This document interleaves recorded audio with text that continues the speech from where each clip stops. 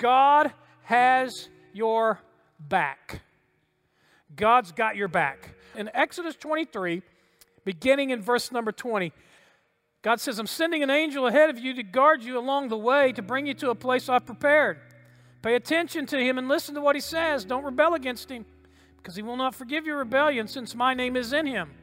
Verse 22, if you listen carefully to what he says, and you do all that he says, I will be an enemy to your enemies, and I'll oppose those who oppose you.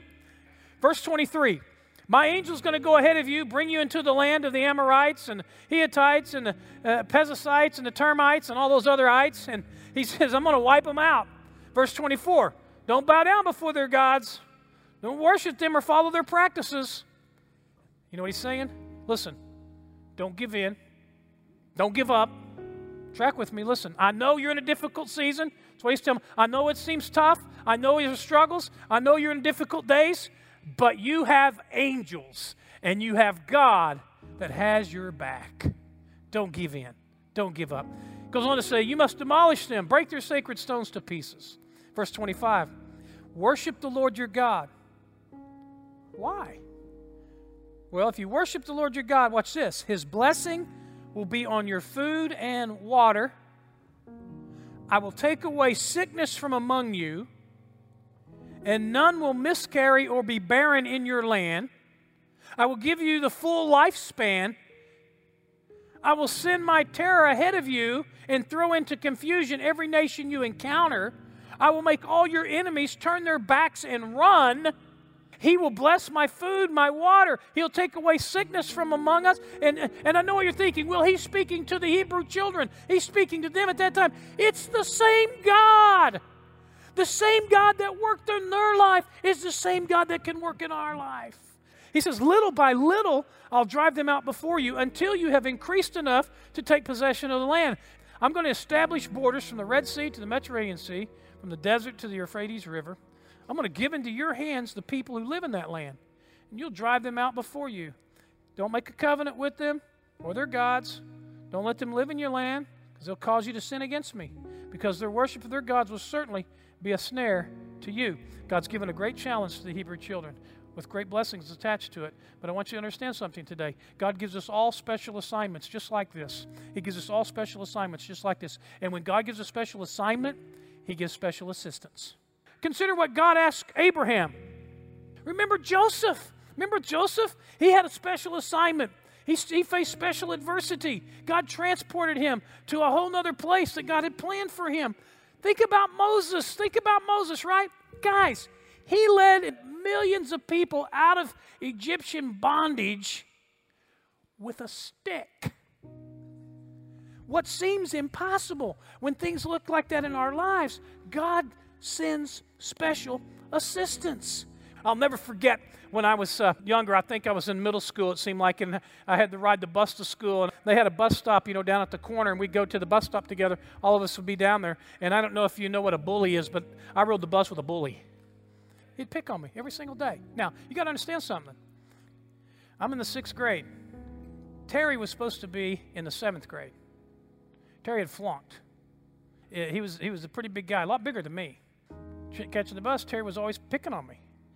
He'd knock my books out of my hand and laugh and just, always was picking on me, and I just took it and, I'd pick my books up and he'd have a big laugh and, he's bigger than me. He's older than me, and he was one of these guys that, one of these cowboys, had the cowboy boots and stuff, and he had one of them, them skull rings in the back of your pocket. You ever seen those, this guy was tough, and so anyway, a kid named Richard moved in down the street from us and was riding the same bus, and I became friends with Richard.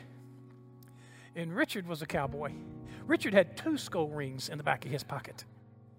He had flunked twice. He was supposed to be in the 8th grade. This guy, Richard, seriously, Richard almost had a mustache and a full beard. It was so cool. And, I thought, what? I need to be friends with this guy. He's new. I need to make friends with him. And so, Richard and I started hanging out. It's pretty cool. And Richard and I become really good friends. I'll never forget, Richard comes to me one day and he says, Toby, why do you let Terry do that to you? Why are you letting him pick on you? I said, have you seen how big he is? He would kill me. He said, there is no way I can stand up to this guy. Richard said, listen, tomorrow you're standing up to him. He says, I'm going to protect you. I'm like, man, am I going to do this? This is crazy. Get to the bus stop. Sure enough, same deal. Knocks my books out of my hand. I pick up my books and I turn and I throw my books and I went, boom, right in his gut. And he went to the ground crying like a baby. You know what made the difference in my life that day? Was I knew somebody bigger than my bully had my back, and it gave me confidence to face my great fears. Do you know that God is bigger than any bully you face in your life? And any fear in your life, God is right there beside you saying, I'll protect you. I got your back. How would we ever know what grace is if we never experienced a season in our life when we needed grace? How would we know what provision and protection from God if we never needed it? How would we ever know what the light looked like if we never walked through darkness? He said to me, my grace is sufficient.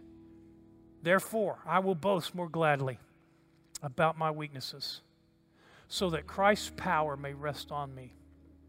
Paul says this, I delight in weakness, in insults, in hardships, in persecution, in difficulties. For when I am weak, then I am strong. Whatever it is you're facing, whatever it is you're going through, God has your back. Hey, thanks for listening to today's podcast. I hope you are encouraged and strengthened today. I'd love to hear from you, send you some encouragement. Email me at pastor@faithchurchnow.com and tell me how things are going.